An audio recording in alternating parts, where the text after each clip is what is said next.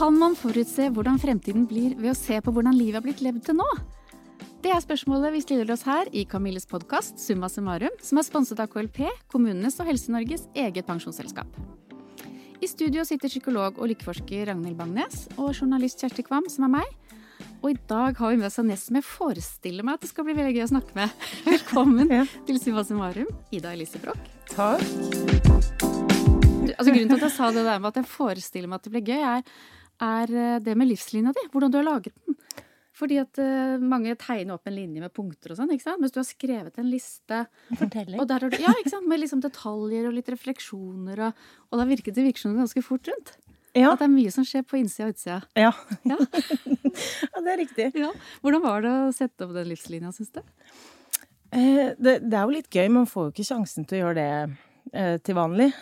Så det var jo litt spennende da. Og så da jeg var ferdig med å skrive det, jeg så på det etterpå, så bare ble jeg jo litt sånn, jøss, er det dette jeg har gjort med livet? Jeg synes det var mye sånn jobb og karriere da. La jeg merke til, men jeg vet ikke om du så det samme som meg, men jeg ble jo litt sånn, jøss, hva er det jeg holder på med? Ja. Ja, men hva tenkte du? Tenker du at du skulle ha lagt inn andre mer sånne private ting da, eller sånn? Ja, kanskje liksom reise mer og litt sånn livsting. Det har vært mye sånn jobbing, og så begynte jeg å jobbe veldig tidlig også. Ja. Så det var som jeg bare la merke til at det er så mye jobb da, sånn karriereretta, uten at jeg nødvendigvis har gått inn for å liksom ha karrieresimmeri da. Det er bare det jeg er superopptatt av og interessert i. Ja, ikke sant? Så spennende. Vi skal jo bruke denne livslinja som et utgangspunkt til å bli bedre kjent med deg.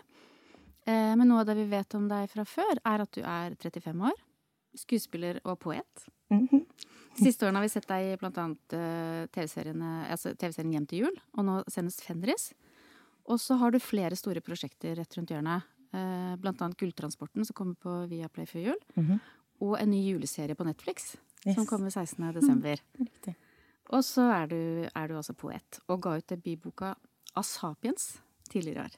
Ja. Og snart skal vi se om du har nådd målet ditt om å bli filosof, poet og bohem til 80-årsdagen din. Som vi også snart skal feire i slutten av episoden. Og før det så går vi gjennom livslinja di, og du skal få gjøre noen tankeøvelser som kan si noe om hvem du er. Så skriver Ragnhild en tale som hun holder live når vi feirer 80-årsdagen din her i studio om en liten stund. Ja. En slags spådom om hvordan livet ditt kan komme til å bli, basert på den samtalen vi har her i dag. Ok. Er du klar? Ja, jeg er vel det.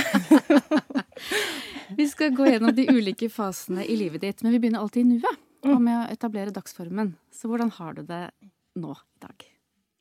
Jeg har stresset litt i dag. Alt har gått veldig treigt, og jeg har gått inn og ut av døra, og fant ikke nøkler, og fant ingenting, og så satte jeg meg på feil T-bane, og så, ja. Så er det sånn stormfullt. Er det ofte sånn? Ja, det er det.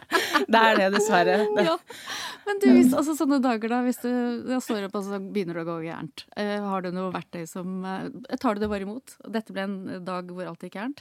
Eller har du noe verktøy som gjør at du kan jobbe med det?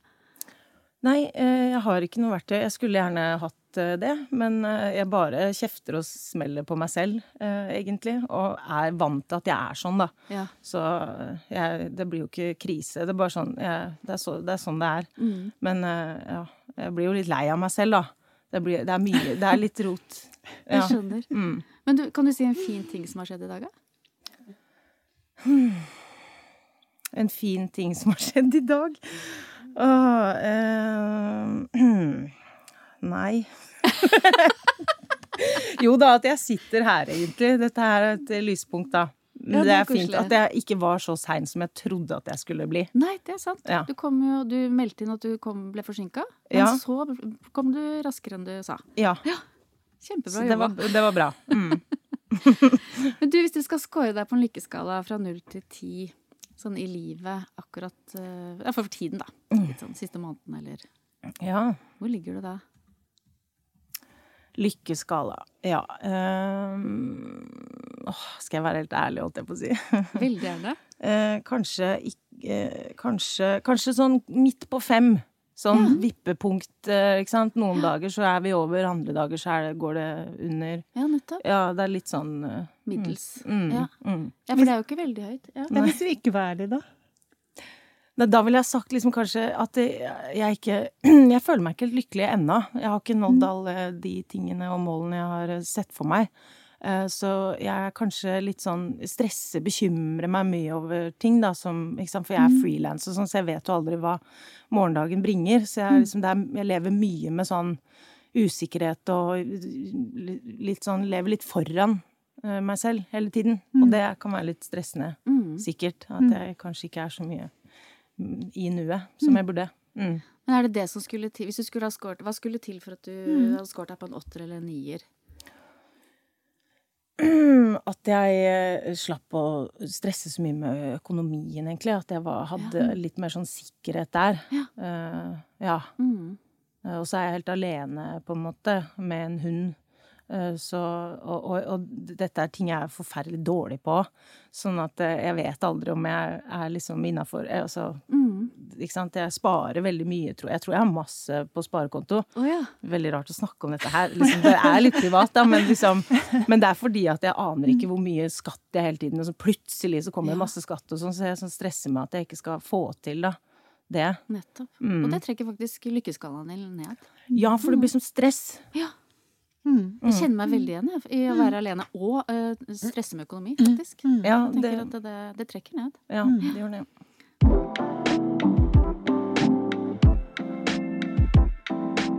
Jeg heter Lisa Wivolm Straume, og jeg har forsket på lykke. Og jeg snakker jo ofte om 5 om dagen. Men når jeg prater om det, så handler det ikke om grønnsaker og frukt. For oppskriften på lykke, den består nemlig av 5 enkle ting som du kan gjøre hver dag, og som vi vet har effekt. Er du nysgjerrig? Sjekk ut KLP sin podcast Gode valg, der du hører podcast.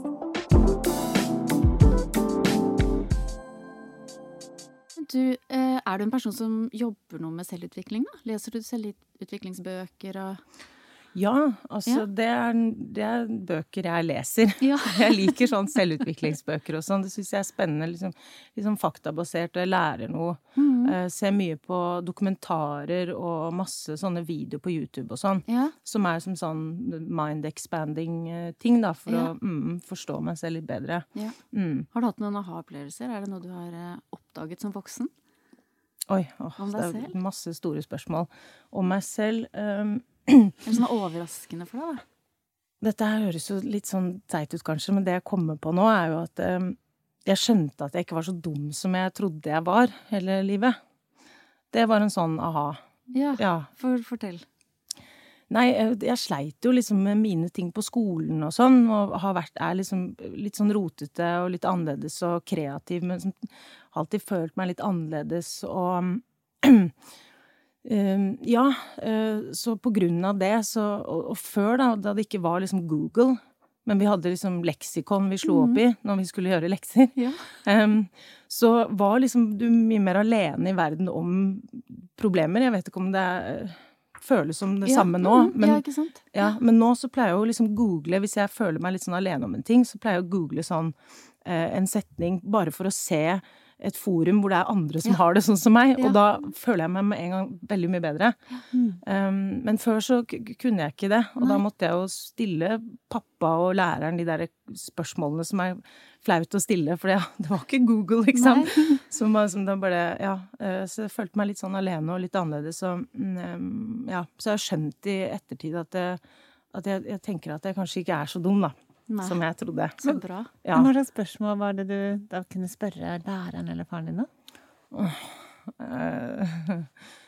Jeg vet, nei, alt fra sånne kleine ting med liksom kroppen og sånn kanskje. Som hva slags, nei, Gud, jo, ok. Men liksom hva slags farge skal utflod ha og sånn. Men sånn, eller bare... Ting du lurte på? Sånn med kroppen, når ting forandrer seg med kroppen, i puberteten og sånn, så bare, dette normalt, eller hvor mye hår skal man ha under armen, eller liksom, sånne ting, til bare sånn ting som jeg brukte lang tid på å spørre om, som jeg liksom til slutt da måtte bare, jeg lærte meg klokka veldig sent, for eksempel. Og fortsatt så føler jeg at jeg ikke forstår tid. tid liksom, for det går plutselig fort og plutselig sakte og plutselig, og jeg har det der traume i meg som gjør liksom, når folk spør meg hvor mye klokka så blir jeg får jeg litt sånn angst fortsatt. Jeg får sånn, ja, den 16:14. 16:14 den. Men tiden går faktisk forskjellig, liksom høyt oppe og lavt nede og sånn. Hæ? Hva mener du med det? Ja, tiden går liksom fortere lenger opp. Når vi lenger opp? Ja, når vi blir Hva mener du eldre. med lenger Når vi blir eldre, ja. Det også kanskje.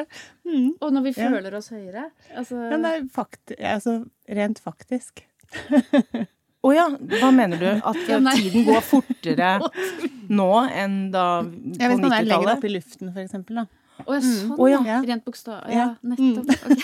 Ja, ikke sant? Hæ? Det skjønte ikke jeg heller. Nei, men sant? Du, et hovedtema i Summa Summarum jo det å ta valg i livet. Kan du si noe om hvordan hvis du skal ta et vanskelig eller stort valg, typ å flytte eller si ja til en rolle og sånn, hvordan tar du det valget? Jeg synes valget kjempevanskelig. Det skriver jeg masse om, dikt om og sånn, for jeg klarer ikke helt å vite om det riktig det jeg velger eller ei. Men jeg prøver i stedet for å ta valg med hodet, så prøver jeg å gå inn i sånn instinkt og kjenne etter hva det som jeg egentlig har lyst til, hva det som gjør meg glad.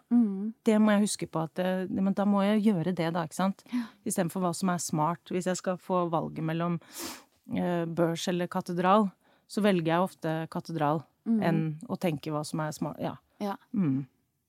Men angrer du mye på det ting du velger? Nei, jeg kan ikke si det. Nei. Jeg kan ikke... Jeg vet ikke. Nei. Jeg vet ikke. Nei. Men sånne små valg i hverdagen da, som hva du skal ha på deg og ha til middag og sånn. Ja, det vanskelig, ikke sant? Det også vanskelig. Det går ikke. Nei. Hvordan løser du det, ja? Får du kriser, eller forbereder du deg, eller hvordan? Nei, det blir jo bare sånn kjempestress, da, og sånn... Men noen dager bedre enn andre, sånn ikke sant? Noen dager det lettere og sånn. Men altså, middag synes ikke jeg vanskelig å finne ut av hva jeg skal ha. Nei, hvorfor det? Nei, for det bare med munnen og tenke hva jeg har lyst på, liksom. Så det synes jeg ikke så vanskelig. Nei. For at man får jo liksom cravings. Ja, nettopp. Ja. Hva skal du ha i dag? Jeg har lyst på pizza, men jeg skal ikke spise pizza, for jeg spiste masse godteri og sånn i går. Så jeg må velge noe litt sånn sunt, da. Kanskje noe kyllingsalat eller noe. Det godt og sunt. Ja. Kjedelig. Altså, da har du litt sånn smart valg der også, da. Ja, jeg kan balansere litt. Ja, jeg kan ikke bare ta helt av. Nei. Du, vi skal gjøre noe som heter metaforøvelsen. Hvor du skal beskrive deg selv som en metafor. Altså et bilde på deg selv, da. Som noe annet enn den du er. Et dyr, eller en ting, eller en farge, eller hva det du ser for deg? Her og nå-situasjonen, liksom. Ja. Jeg tror at jeg en hund. Ja. Jeg henne og hun. Henne og hun, ja. Ikke hun på 4 ben. Jo da, hun. Det også. Var det, men det var gøy at det... Og dobbelthund. Ja. Dobbelthund. En hund som hund. Ja. Kan du beskrive utseendet? Eller fargene, eller... Litt sånn en sånn Ronja Røverdatter, litt sånn bustete hår. Litt sånn tussemor. Kjempefint. Ja. Barndommen og ungdomstida. Du, da skal vi begynne å se på livslinja di. Okay. Og gå bakover i tid til barndommen og ungdomstida di. Og du ble født i Oslo i 1987. Som en skikkelig attpåklatt. Ja. Og så vokste du opp med... Nå er jeg litt usikker på om du vokste opp med foreldre og 3 store søsken. Eller, for du har rett og slett 3 halvsøsken. Ja.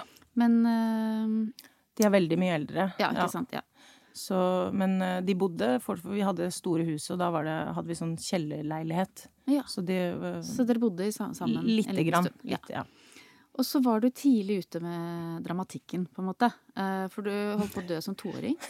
Du spiste småstein, og en av de satte seg fast i lungen. Ja. altså, er det typisk det? Det typisk bilde på lille Ida? Ja, det så typisk da, at vi holdt på nesten ikke å klare mer enn 2 år her på denne kloden før det gikk til helvete, liksom. Neida, men som 2-åring så man jo i den orale fase, så alt skal jo i munnen, så det jo ikke så rart. Jeg bare lurer på hvorfor var det ingen som passet på meg, eller hvorfor det ikke flere 2-åringer som setter fast deg i halsen? Ja, ikke sant? Nei, men det jo dramatisk da, men det jo verre for mine foreldre, det husker jo ikke jeg noen ting av. Nei, ikke sant. Det ikke bra. Men så bodde du og familien, dere bodde i Roma fra du var 3 til du var 6 år. Og på livslinjen så skriver du at det fra denne perioden at du har de første barndomsminnene dine. Ja. Kan du fortelle noe du husker? Det første minnet jeg har faktisk, som sånn helt krystallklart, at jeg bæsjer på meg i barnehagen. Jeg tror bare at da vi flyttet til Roma, så det var en så stor omveltning, ikke sant? Jeg var så ny i et sted, og jeg kunne ikke språket, så jeg kunne jo ikke si at jeg måtte på do, ikke sant? Så det ganske sånn sterke inntrykk som gjør at jeg husker veldig mye fra liksom 3 år da. Ja. Men det her husker jeg jo sekund for sekund, for det var så det her var jo en krise, ikke sant? Og jeg husker jeg tenkte, hva gjør jeg nå? Jeg må bare gjøre som alle andre barn, de har ikke bæsjet på seg, så de leker og gjør vanlige ting, da må jeg også det. Og så husker jeg liksom gikk rundt og lata som ingenting i den barnehagen og sånn, og klarte meg helt til vi skulle spise, og da skulle vi sette oss ned. Ja, og det husker jeg også veldig godt. Kjempeekkelt, men jeg husker hvordan det føltes. Ja. Og jeg husker at jeg tenkte, nå må jeg ikke nøle med å sette meg ned, fordi jeg har ikke noe i buksa. Så jeg var sånn, ja, og da setter vi oss vanlig ned. Så du spilte skuespill? Ja, det var da, jeg liker å tenke at det var da jeg ble skuespiller. Rett og slett at du ikke kunne språket der hvor du var. Ja. Det jo egentlig en litt fin metafor. Ja, ikke sant? Ja, det riktig. Ja. Men du begynner også skolegangen din i Roma, på en streng internasjonal skole med uniformer og sånn. Og der fikk du rett og slett en tidlig kjønnspolitisk åpenbaring, kan man kanskje kalle det. Fortell. Ja, på denne skolen så hadde vi jo uniformer, så det var kjole eller skjørt, eller shorts eller bukse. Og jeg ville jo gå med shorts eller bukse, blant annet fordi at guttene likte å dra opp skjørtene og kjolene og sånn. Så det var en ting jeg lærte meg veldig fort, at det gidder jeg ikke at de driver med. Og så hadde vi også delt gym, så da var den gymmen sånn at da måtte vi jentene ha ballett, og guttene kunne ha ballsport ute. Ja. Og jeg ville ikke ballett. Jeg bare husker det som sånn, jeg bare hatet det så innmari. Jeg hadde kort hår også, som læreren insisterte skulle opp i en sånn her tittentott. Så bare hele starten på den timen den her kammen som hun drar gjennom håret og insisterer på den her titten. Og jeg husker det gjorde så vondt i hodet mitt. Og så at jeg står ved den her barren og strekker beinet ut og inn som en sånn dust, mens jeg ser gutta ute løper og ler og ta den, nei, skyter ballen og liksom sånn, har det gøy ute da. Og da lærte jeg jo allerede da at ok, det mye bedre og gøyere og kanskje lettere å være en gutt her i verden da. Så da ble jeg litt sånn opptatt av det, at jeg ville heller være en gutt egentlig. Men du, Ragnhild, det noe sånn vitenskapelig sannhet i dette her? Det enklere for gutter enn for jenter i livet? Typ med tanke på livskvalitet, eller? Når det gjelder tilfredshet med livet, for eksempel, så ser vi veldig lite forskjeller mellom kvinner og menn. Jenter opplever jo mye mer bekymring og depresjon og sånne typer problemer. Særlig fra pubertetsalderen av. Så det en klar kjønnsforskjell i sånne type negative følelser. Men i tilfredshet med livet og glede, så det egentlig ikke det. Men så jeg tror det større forskjell innad i kjønn, på en måte, enn det mellom kjønn. Ikke sant? At noen mer lyslinnet og glad, og noen mer liksom nærtagen, eller skeptisk eller bekymret. Men det jo mange ting som, det klart at menn tjener mer, ikke sant? Kvinner vasker mer gulv. Altså, det vi, ikke sant? Bare selv det norske arbeidsmarkedet jo veldig sånn kjønnspreget eller delt. Altså, kvinner jobber oftere i offentlig sektor, ikke sant? De har, veldig mange har redusert stilling, jeg tror rundt 30%, ikke sant? Så det mange ting som store forskjeller og som preger liksom, hvor mye penger man har, eller hva slags muligheter man har for, i arbeidsmarkedet for eksempel, ikke sant? Men det ikke rart da at tilfredsheten lik?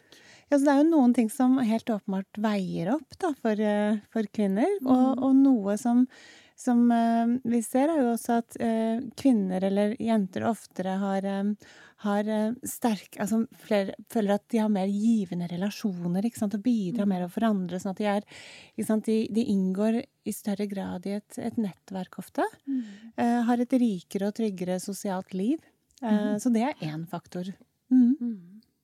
Ja. Og Ida, du gikk da inn for å bli en guttejente, og så flyttet dere tilbake til Oslo. Her begynte du på teaterskole, og så landet du din første filmrolle da du var 12 år. Prøvde du deg liksom på andre ting, eller var det bare teater og skuespill som gjaldt? Ja, det var der jeg var liksom egentlig god da. De andre fagene var vanskelig, men det stod også i den report card at jeg ikke bidro så mye, men når vi hadde musikk og fortellertime, da bare var jeg med og turte å snakke høyt i timen og prøve meg og sånn da.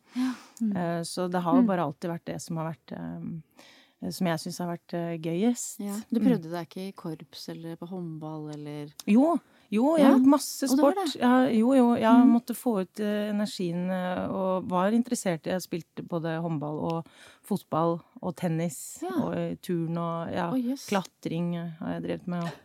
Ja. Så ja, det gøy. Og dans, masse dans. Og du likte du alt sammen? Ja, så du har rett og slett bare veldig mye energi? Ja. Ja. Du, jeg har jo snakket med pappaen din, Einar, og ifølge han så lå det jo greit i kortene hva du skulle bli når du ble stor. Vi skal høre litt hva han hadde å si. Ja, hvor skal jeg begynne? Det mange spennende ting å kunne fortelle om det, men det meste handler jo om hennes kreativitet. Hun en annerledestenkende, veldig kreativ ung sjel som det var ikke overraskende at Ida har gått den veien som hun har gått. Og jeg har jo noen eksempler, for eksempel det at vi som barn så satt vi og tjuvlyttet utenfor døren hennes på barnerommet. Hun spilte altså teater i timesvis med sine dukker og dyr. En lenge historier som da forfulgte oss opp med en ny historie dagen etter. Veldig spennende å sitte og høre på hennes, hvordan hun la dette ut. Også en annen ting som ikke man tenker på, jeg har mange barnetegninger fra Ida. Ikke det som så god til å tegne, men det hun tegnet var veldig overraskende, for hun ser detaljer som hun nedtegner. Så blikket hennes på observasjon som hun får til på tegninger, det forteller meg at hun ser ting annerledes enn andre, og klarer å feste det i dette tilfellet på papir. Men også oppi hodet hennes har hun tanker om livet. Det også en annen liten søt historie. Nå har Ida kommet med en diktsamling. Det at hun har skrevet ikke overraskende. Det har hun gjort hele livet stort sett. Og hun fikk jo da dette oppfylt en ønske om at hun får gitt ut den diktboken nå. Det var et veldig viktig steg for henne. Søt historie for henne jeg hadde gitt en konfekteske til min kjæreste. Og det var ikke hun klar over at det ikke var til henne, så hun hadde spist 3-4 av disse konfektene. Jeg fortalte henne det at nå har du tatt av en annens gave. Så kompenserte hun det ved å skrive et lite dikt, så la hun det ned i de åpne plassene hvor den konfekten har ligget. Og veldig søte små ting som kjæresten min nå har tatt vare på. Veldig sånn små skatter. Typisk Ida. Men det så først, altså, hadde du den historien hvor de satt utenfor og lyttet da du spilte skuespill? Du visste ikke at de satt utenfor? Nei, men vet du hva? Det var veldig hemmelig, den der lekingen min. Så jeg gjemte meg rundt og lekte på loft og sånne ting. Det var veldig sånn privat, sånn hemmelig liten verden jeg hadde. Ja. Husker du de andre tingene han snakket om? Ja, det der med den konfektesken, det faktisk for ikke så veldig lenge siden. Det høres ut som det var når jeg var... Det ikke så lenge siden. Men det snakk om liksom kanskje 3-4 år siden eller noe sånt da. Så det kanskje, men ja. Yes, jeg skjønner. Ja, nei.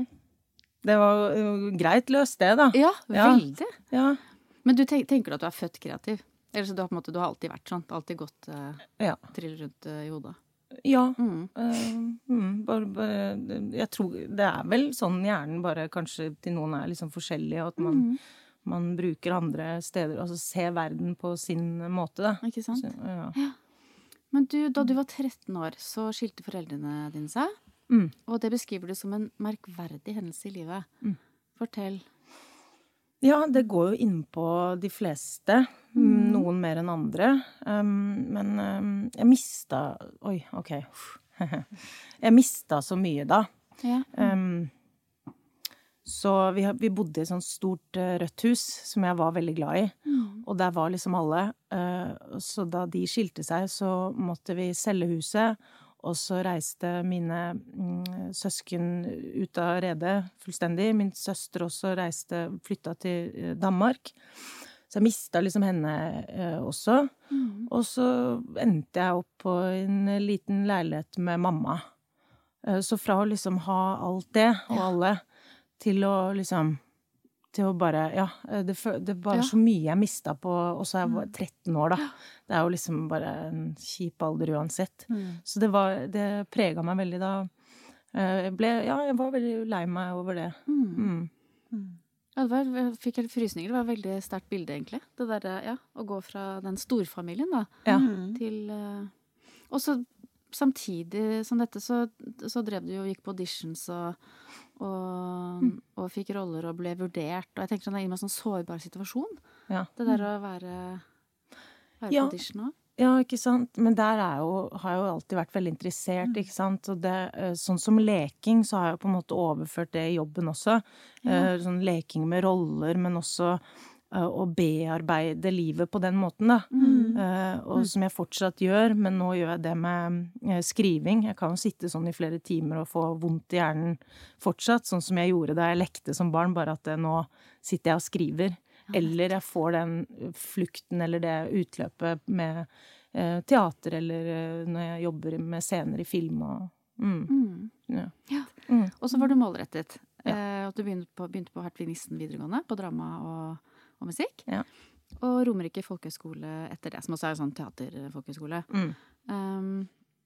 Og så avslutter du tenårene med å slutte på Romerike, fordi du fikk 2 filmroller i Mannen som elsket Yngve og Switch.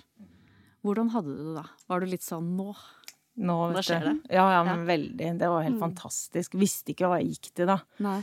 Hadde en drøm, men liksom det der med Mannen som elsket Yngve og sånn, da Mannen som elsket Yngve og Switch skulle komme på kino, så husker jeg at jeg tenkte sånn, herregud, selvfølgelig, det skal jo bli vist. Altså, jeg hadde jo ikke opplevd liksom at det en premiere, og jeg tenkte ikke over det, og så, selvfølgelig, det jo sånne Amandaer og sånn prisutdeling. Alt det der var helt nytt, ikke sant? Jeg var jo bare inne i den verden, vi lekte, og så forholde seg til apparatet rundt og sånn. Ja, det var litt sånn nytt og rart. Ja. Selvfølgelig kjempeartig, og det var jo gjennombruddet mitt, men da ble verden annerledes. Hvordan da, tenker du? Nei, da ble jeg jo litt sånn kjent da. Veldig. Men det har jeg jo blitt vant til nå. Men det jo litt sånn spesielt. Du går rundt og føler at det øyne overalt. Man blir jo liksom små paranoid av det, ikke sant? Og man glemmer også, ikke sant? Jeg jo fortsatt meg, så jeg tenker ikke over at jeg kommer og sånn statusperson i det hele tatt, ikke sant? Så folk her i Norge også veldig flinke på å ikke vise i det hele tatt at de kjenner deg igjen. Og så det noen som sier sånn, jeg må bare si, jeg har sett. Og så blir jeg litt sånn, Gud, takk, men ok, herregud, stemmer det, jeg skuespiller, Men du, vi skal gå videre til ung voksenlivet ditt. Men først så kommer det metaforøvelsen igjen. Hvis du skal si et bilde av deg selv som barn, hva ser du for deg? Hva det første som dukker opp?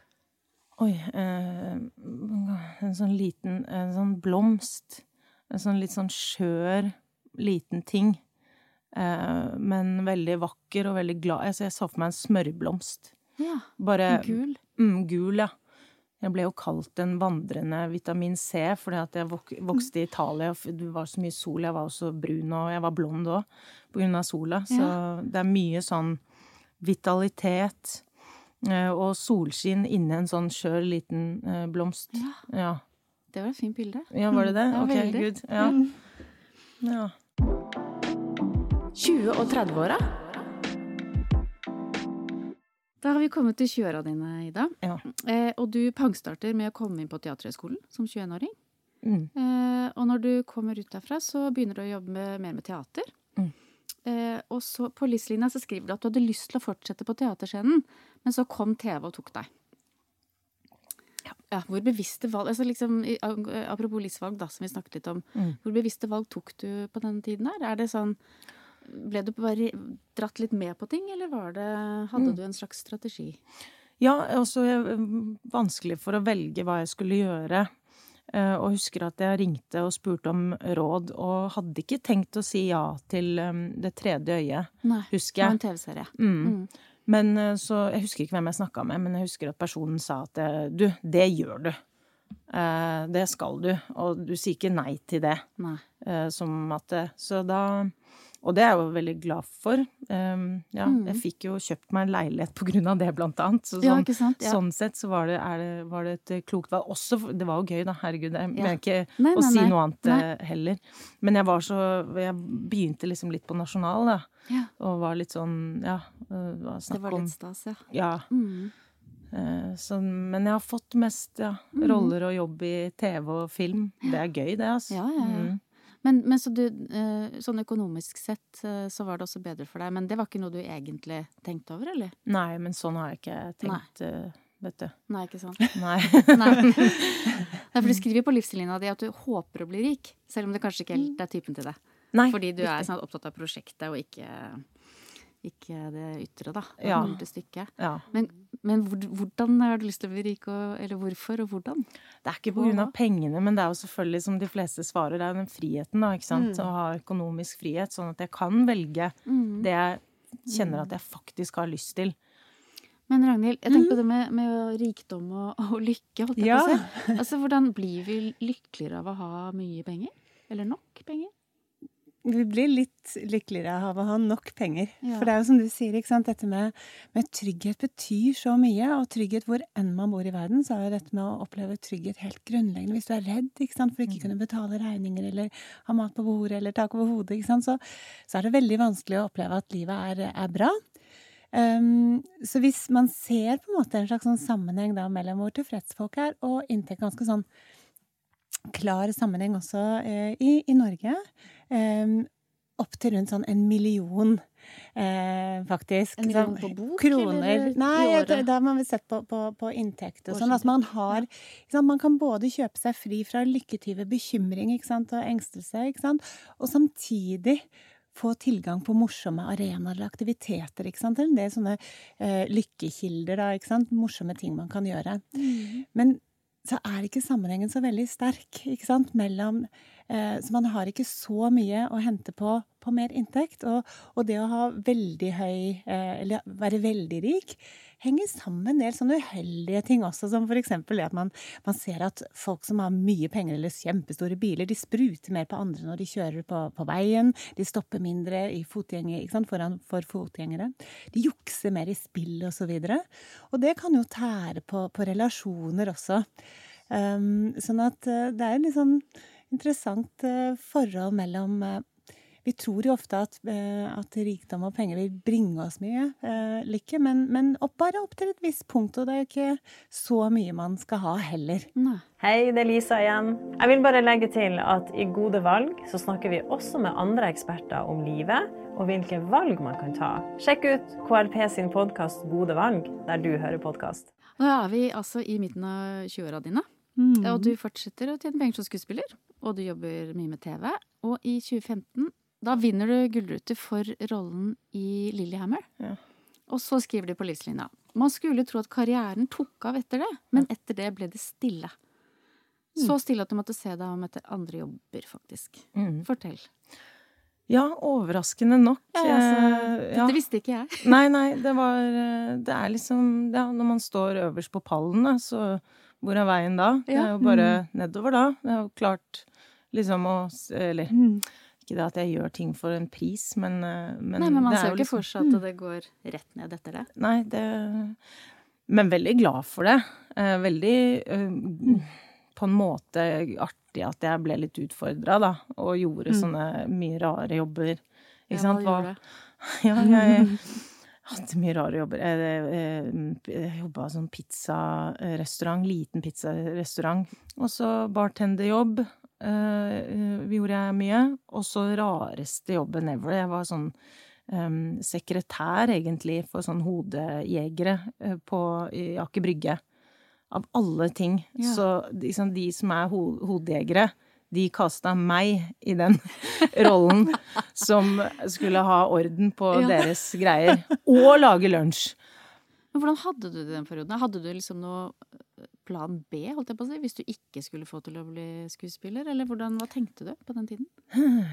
Nei, jeg stresset ikke. Jeg aldri liksom, ting som det så jeg var litt sånn, det var litt gøy å skulle gjøre litt andre ting også, synes jeg. I hvert fall en bartenderjobb, og det var en bar som var en restaurant også, så jeg var liksom servitør, og jeg gjorde masse andre ting, men også på kveldene så ble jeg bartender, og levde ut en DJ-drøm, og liksom, det var litt gøy. Ja, så det, tenkte også på det som sånn litt research, sånn, ok, hvis jeg skal spille en rolle som har jobbet, så kan jeg litt om det nå, jeg kan liksom lage de drinkene, og, ikke sant, at jeg kan gjøre det overbevisende da. Men hvor lenge varte dette da? Det varte vel, jeg lurer på om det varte det var sånn to års tid, eller noe sånt nå. Inntil jeg fikk audition da hjem til jul. Men du, hvis du skal se en metafor på deg selv som 20-åring, eller i 20-åra da, i denne perioden, hva ser du da? Oi, ja, skal vi se, 20-åring, vet du. Jeg vet ikke, nå, jeg bare tar, dette ikke gjennomtenkt, jeg bare vet ikke hvorfor jeg ser en sånn slags, en motorsykkel. Ja? Ja, litt sånn gammel, ja, det litt sånn rånete. Altså, den kul og litt rånete, men litt sånn farlig. Ok. Ja, men det jo 20-åra da, man jo litt, man har masse tid å kaste bort, og jeg var jo veldig flink da, og gikk på skole og fikk til alle målene mine og sånn. Så det var jo, jeg var ferdigutdannet som 24 eller 25-åring. Ja. Og da hadde jeg litt manko på litt sånn reising, og jeg hadde venninner som var bare sånn, ja, året mitt i Berlin, og da jeg dro til Stør-Amerika, og jeg hadde jo nesten ikke reist, ikke sant? Så jeg tok igjen litt tid da. Ja. Og mye nytt for meg, litt sånn, ja, kanskje litt sånn festing og litt sånn som litt farlig da. Så jeg ser for meg en liten sånn motorsykkel. Det også et kult bilde. Ja. Vi skal snart gå videre til det mer etablerte voksenlivet ditt. Ja. Men først kommer en ny tankeøvelse. Du skal få lov å gjøre noen raske valg som sier noe om hvem du så raskt som du får til. Raskt? Ok. Herregud. Jeg kommer med noen alternativer, og så velger du den beskrivelsen som du føler at stemmer for deg. Ok. Du har impulskjøpt 2 nye kjoler som du vet at du ikke trenger, men bare fikk så utrolig lyst på. Forteller du om det hjemme, eller later du som du har lånt dem av en venninne? Men du bor kanskje alene? Ja. Men jeg Forteller du til hunden? Forteller du til hunden? Ja, eller jeg har ikke noe, jeg innrømmer jo at jeg har kjøpt. Vil ikke skamme deg over å ha brukt penger på noe du egentlig ikke skulle? Nei. Du skal feire 40-årsdagen din. Ja. Går du for full fest i speilsalen på Grand Hotel? Noen få nære venner og familie til middag, eller ønsker du deg helst en overraskelsesfest? Nei, full fest som jeg planlegger, ikke overraskelsesfest. Nei, hvorfor det? Nei, jeg vil ikke Nei, jeg liker ikke det. Nei, du vil gjerne ha kontrollen. Ja. Vennene dine vil ha deg med på ny hobby, og du kan velge mellom keramikkurs, hiphopdans eller diskusjonsgruppa Filosofiens forunderligheter. Jeg vil ha alt. Det sant? Ja, kanskje jeg tenkte hiphopdans, for alt det andre klarer jeg litt sånn selv, men hiphopdans hadde vært gøy, og en sånn slags trening. Det jul, og du skal lage egne tradisjoner hjemme. Vil du feire akkurat som du vant til hjemmefra, eller finner du på nye ting? Finner ikke på nye ting. Tar det helt med ro. Gjør det samme hvert år. Tradisjon. Ja. Du har hatt venner på middag hele kvelden. Rydder du til oppvasken før du legger deg, eller utsetter du det til dagen etterpå? Jeg utsetter det. Du skal være toastmaster i et bryllup. Øver du som en gal i forkant, eller tar du det litt på sparket? Øver som en gal. Ok. Det skal velges nytt styre i borettslaget der du bor. Er du raskt opp med hånda, eller synker du ned i stolen og håper at ingen ser deg? Nei, dessverre. Men de skjønner ikke. Jeg sier det hver gang. Jeg skulle gjerne, men jeg klarer ikke den jobben. Og jeg kan ikke gjøre det. Dessverre. Jeg skjønner ingenting av det. Og dessverre. Jeg skulle gjerne vært et sånt menneske som var god for andre der og stilte opp. Men jeg klarer ikke sånne ting. Nei. Dessverre. Du er invitert til stor fest hos kronprinsparet på Skaugum. Men akkurat den dagen har du tidligere sagt ja til en mer traus bursdagsfest hos en gammel venninne. Hvilken fest går det på? Til venninna. Jeg ville jo helst ha vært hos folk jeg er trygge på enn å gå til sånn skummel fest. Ja. Der hvor det er tryggest uansett, så det hadde ikke vært noe vanskelig for meg å... Nei, ikke sant. Nei. Da skal vi gå videre på livslinja di. Ja. Og nå har vi kommet til 30-åra, hvor du nå er halvveis. Altså det siste vi hørte, det var jo at du rundet av 20-årene med å jobbe som bartender og resepsjonist. Og så fikk du den audition på Hjem til jul, hvor du insisterte på forholdene, og så fikk du den også. Men hvordan føltes det å være tilbake da? Eller følte du kanskje ikke at du var tilbake nå? Det hadde bare vært en sånn liten naturlig pause? Nei, altså det var angst. Det er alltid det. Jeg er alltid veldig redd første innspillingsdag. Så har jeg masse nerver. Jeg får alltid nerver. Så det var jo skummelt, men han Per Olav Sørensen er jo veldig flink da. Spesielt i det å lage liksom en trygt sett og har kontrollen og sånn. Så det gikk jo veldig fort over og ja. Etter hvert så skjønner jeg jo det at herregud, dette har jeg holdt på masse med, så dette kan jeg. Bare glemmer det av og til litt. Ja, ikke sant. Og etter Hjem til jul så ble det jo ikke stille. Nei. For det siste året, eller de siste årene da, så har det jo tatt av helt med jobbing, som du skriver. Du har nesten hatt overlapping av roller, faktisk. Og innimellom dette så tar du deg av hunden din, Tony, som du fikk en pause mellom Hjem til julesesonger.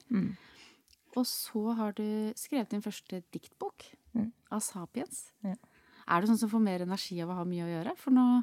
Ja, og det var overraskende. Den diktboken, da tenkte jeg sånn, det skal jeg gjøre en gang når det liksom så for meg at når jeg pensjonerer meg, eller når jeg har tid, da skal jeg få tid til å skrive og gjøre de tingene. Men jeg lærte liksom at det er ikke... Det var liksom da jeg var mest opptatt. Det er da man på en måte har et sånn slags overskudd også. Og det ga energi til det ene, ga energi til det andre. Så jeg fikk liksom energi av det nære av det igjen. Og det var en slags balanse der som ble liksom sånn, jøss, det er jo nå jeg skal skrive den boka. Så nå husker jeg ikke hva du spurte om. Men, jo, det er om du får energi av å ha mye å gjøre. Ja, men riktig. Du svarte på det. Men den diktboka, den handler om å være ung voksen i dag, egentlig. Ja. Altså titelen, den er av Sapiens, og da står AS. Da står ASAP. Står med store bokstaver, altså ASAP. As soon as possible. Fortell mer om hva det spiller på. Hva som er tanken din? As soon as possible, at vi er liksom fortmenneske. Vi er vant til å få alt på et klikk, og det er apper, og tiden går fort, og vi er busy, og det er sånn fint ordspill på det også, Sapiens, det som jeg alltid driver med, som handler om en forskning i det, og hvem er vi? Hvem er vi som mennesker? Jeg har liksom alltid stilt det spørsmålet da i jobben min. Så det var også en deilig liksom, åpen rød tråd da, til liksom alle diktene, fordi jeg er jo også veldig forskjellig. Men også det med dikt også, at det er mer relevant for ungdommen i dag, fordi det er også en sånn slags vine, ikke sant? En sånn kjapp liten, de har ikke tid til å lese en bok, men de kan jo få en liten dikt på Instagrammen sin, ikke sant? Det er jo en sånn form som er mulig å nå dem på. Spille litt på det. Men sånn personlig, hvordan trives du med det raske tempoet, liksom, som vi løper i for tida? Jeg synes det er slitsomt, men jeg liker, altså... jeg orker ikke sånn stress. Jeg prøver hele tiden å roe ned, men jeg liker jo å ha mye å gjøre og være i farta, ikke sant?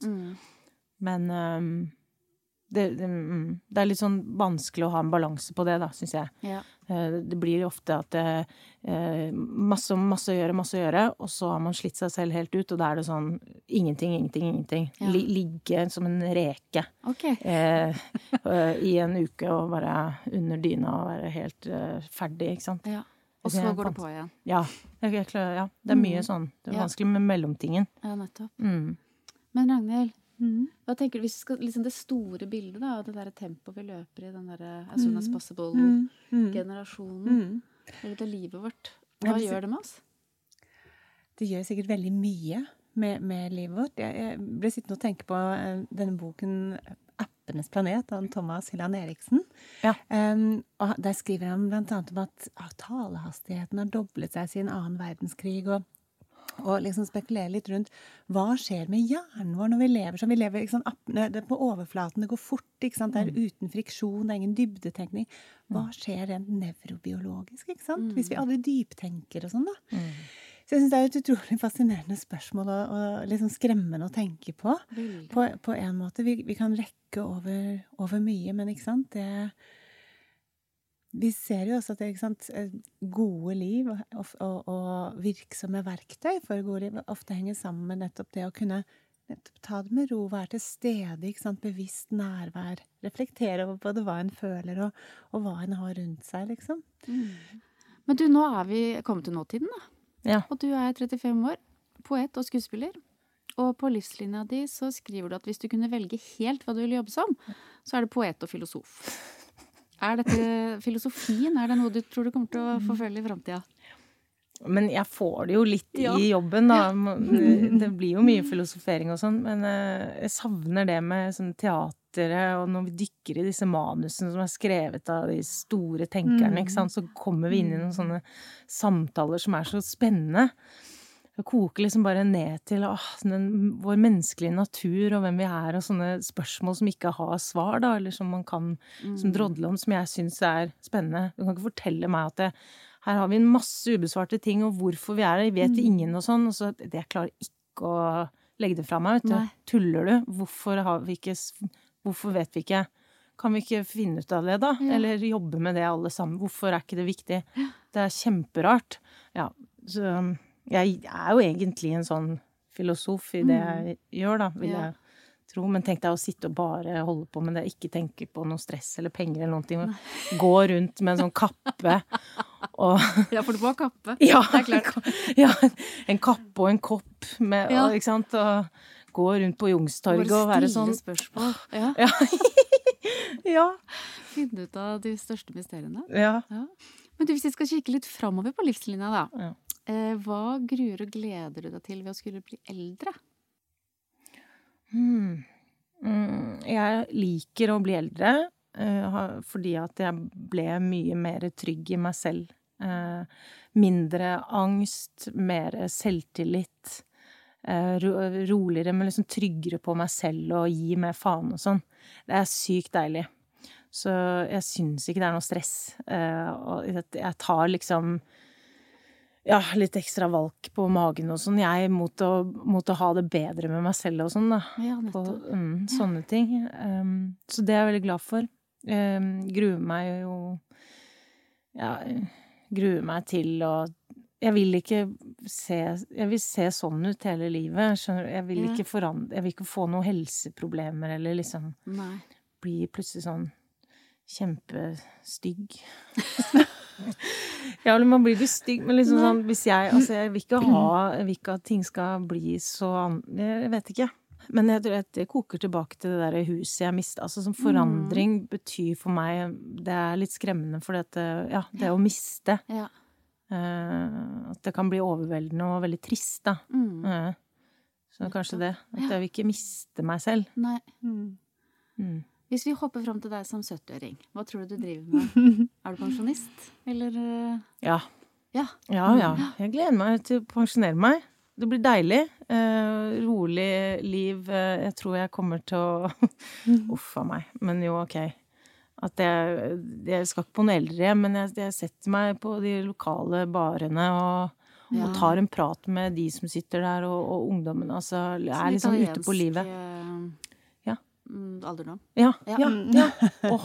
For de møtes jo mye ute på kaféer og sånn. Ja. Det kunne jeg tenke meg. Men du, når du tenker fremover nå, har du en eller annen drøm som du håper blir realisert?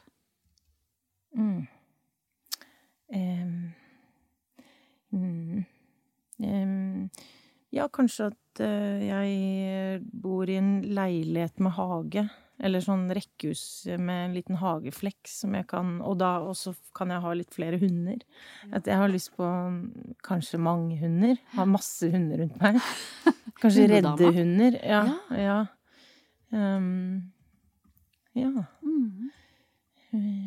Også, jeg kommer alltid til å skrive, så det liksom forhåpentligvis så får jeg lov til å fortsette å skrive bøker og sånn. Ja. Kanskje jeg kommer litt videre der, kanskje jeg skriver noveller eller noen kule monologer og sånn. Ja. Men du, helt til slutt, en metafor på deg som 80-åring. Hva ser du for deg?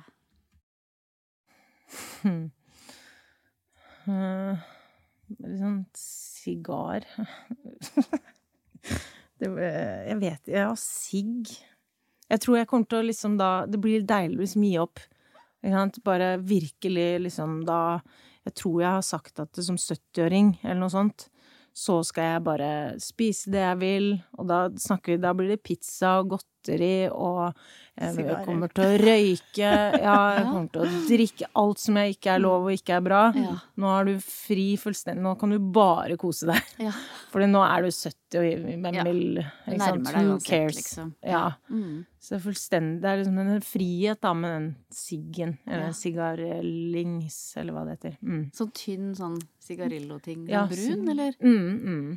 Og liksom, det er noe sånn fest over det også, at man på en måte ser tilbake og du vet, de øyeblikkene hvor man tenner en sigar. Sånn, ser tilbake på det man har gjort, og er liksom stolt. Ok, Ida, nå skal Ragnhild skrive ferdig talen din. Herregud. Så vi skal ta en liten pause. Og til dere som lytter, når vi kommer tilbake er vi direkte inn i 80-årsdagen til Ida. Jeg fungerer som festens toastmaster, og Ragnhild er jubilantens gode gamle venninne. Ragnhilds tale. Tusen takk til alle dere barnebarna for den fantastiske, rørende og morsomme sangen. Og nå er det en som har bedt om ordet, som du ble kjent med for mange år siden, da du tok et filosofifag på Universitetet i Oslo. Mikrofonen er din, Ragnhild. Tusen takk, Kjersti. Kjære deg. Elsker å være her og feire deg. Vår kreative tempodronning, endelig midt iblant oss, I et mylder av ekstravagante, dekadente, lystige, dansende, rare og smilende folk I absolutt alle aldre. Her er sprudlende optimisme, livslyst og gjøglere poeter, briter, venner fra St. George, oppmøtt I uniform. Kaos, selvfølgelig, søsken, søskenbarn og søskensbarn, søskenbarnebarn, søskenoldebarn, egne tvillinger og barnebarn, steinerskoleelever, lærere og filosofer, en islandsk ekspert på nyplatonismen og en bulgarsk prins. Og ikke mindre enn en håndfull ekskjærester, en ektemann og en elsker av veldig ung fødselsdato. En gjennomført 1920-tallsfest med dekadense, levende musikk, 20-tallsinspirerte cocktail som vi har inntatt stående I vannkanten eller litt lenger ut, stiletthæler borret ned I sanden, og utallige bare føtter og nakne ben. Juni. Perfekt temperatur og eventyrlige omgivelser. Og her svinser du rundt, lettbent som om du skulle være 70 eller enda yngre. Pannebånd rundt dansende grå krøller, dekorert med en lang kobberfjær, og en gråbrå Charlton-klassiker med rysjere bånd. Og selvfølgelig, en smal, brun helsesigar I det lange munnstykket som du stadig vifter gestikulerende med, mens du snakker på inn- og utpust. Feiring på en tidevannsøy, 250 meter fra fastlandet, ved Big Bury on Sea. Lett tilgjengelig til fots, ved lavvann. Men vi kom ved høyvann. Ble fraktet av en sjøtraktor som bringer passasjerer frem og tilbake til øya og hotellet. En gammel mann jeg snakket med da vi kom fortalte at det originale kjøretøyet ble konstruert i 1930 og dagens traktor i 1969, visstnok av mannen som sto bak Storbritannias atomprogram. Å trille ut i bølgene med bagasjen på den rustne giganten føltes som en slags galskap. Den kjørte oss over stranden med hjulene under vann på sandbunnen mens vi satt på en plattform høyt over og lyttet til sommeren, kjente solen varme og merket kraften fra traktormotoren som trakk doningen mens vi koste oss med champagne, øl og butanesisk arak. Og vips, så var vi her, på Berg Island, på det råest tenkelige Art Deco-hotell, som på 1930-tallet var en av de aller mest populære hotellene i sin tid, dekorert med lyslenker og lanterner til kvelden din, og gullfargede håndmalte ballonger. Det hvite hotellet suger til seg lyset, som et glitrende smykke. Det ikke et sted hvor ting gjøres halvveis, ganske passende for deg. Her kan en ikke annet enn å hengi seg. En ekstravagant feiring. I fiksjon, forhistorie og samtid, eventyr og mordmysterier. For her kom Wally Simpson, her kom Churchill, og her pleide Agatha Christie å komme for å skrive bøker. Og her kommer vi, og kan gli rett inn i fortellinger og teater og bli del av mysterier. Det bare så typisk deg å lokke oss hit i sus og dus, liv, glamour og teater, livlig, kreativ, rotete. Beleven, frilinnet, intens og spontan som du full av indre solskinn, og samtidig så ufiltrert, rå, nedpå, ærlig, samtidsengasjert og pennesterk. En vakker, talentfull lyspunktsanker, en helt annerledes dobbelthund, bustehund og tussemor, med organer som sanker stein. Forhenværende rånebiker med stor indre og ytre variasjon, som elsker å være i farta, virksom på vei, en virvelvind, en vandrende C-vitamin, skjør blomst og utålmodig guttejente. Med øye for detaljer og et våken blikk på magien i omgivelsene, hvor enn vi eminent på å skimte muligheter, ta utfordringer, og så det jo så trygghetssøkende, alltid, og omtenksom. Det har du alltid vært, verdens beste venn. I dag, en lettpensjonert kommissær for fremtidige generasjoner, poetisk samfunnsanalytiker, med personlig vri, sagnomsust, barneteatergründer, evig bohem, åpen, mottagelig, fremdeles med mye aktivitet både på innsiden og utsiden, med appetitt for livet, en ung sjel i en veldig gammel kropp, som alltid sier ja takk til begge deler, og litt mer til, fremdeles like observant og overraskende, men definitivt mer saktegående, litt mer til stede over lengre tid, langsommere, prioriterer å dykke ned i gamle, dype manus, gir enda mer faen, koser deg på italienske fortausrestauranter med hundene hvor du skriver dikt og veldig korte romaner. Og det mange av de øyeblikkene, ser jeg, hvor du tenner en sigar og ser deg fornøyd tilbake. Herlig. Gratulerer med dagen. Herregud. Gratulerer med dagen. Takk. Jeg fikk skikkelig gåsehud. Jeg jo. Ja, jeg har masse gåsehud. Kjempefint. Litt sånn jeg blir litt rørt også. Det kleint? Helt greit. Ja, det fint. Herregud, masse, kjempefint. Ja, den festen gleder jeg meg til. Ja, jeg har sett ut dette stedet nå. Nettopp. Men også dette hotellet da, fra 30-tallet. Kjempegøy. 30-tallet. Jeg liker det. Moten fra den tiden. Ja, det sant? Var det treffende? Ja, veldig. Veldig kult. Ja, men tvillinger, barnbarn. Å, Gud. Det ble veldig mye barn. Og veldig barn, mange. ja. Det så stor familie. Ja, i alle aldre. Ja, shit, ja. Og en veldig ung elsker. Ja, det likte jeg. Ja. Litt sånn til å legge den kommende en der også. Ja. En etablert, og en kanskje kommende. Å, Gud. Som vi visste at du hadde i kikkerten, liksom. Ja, herregud. Og det det greit for alle. Ja. Og du sa jo, altså, når du blir 70, ja, da... Ja, da alt lov. Da alt lov. Yes! Jeg gleder meg. Det noe du har lyst til å spørre Ragnar om? Ja, altså hvis du skulle gitt meg en diagnose da. Diagnose. Ja, en lykkesanker, en lysglimtsanker, det kanskje en moderne diagnose da. Ja. Du har jo mye fart og futt, og det går i ett, og det masse energi og sånn, så det må jo være noe med fart i da. Ja. En diagnose med fart. Så spennende, da fikk du diagnose og tale. Yes. Ja. Herlig. Nei, summa summarum, Ida, så ble det et spennende og fint liv. Rikt liv. Ja. Det har vært så fint å ha deg her. Tusen takk for at du ville være gjest. Takk for at jeg fikk komme. Det var kjempegøy. Kjempehyggelig. I like måte. Og tusen takk til produsent Adrian, og til deg som har hørt på denne episoden av Summa summarum. Hvis du likte den, blir vi kjempeglade hvis du legger inn en anmeldelse i den podcast-appen du bruker. Og husk at du kan abonnere for å få med deg neste episode. Ha det bra! Ha det.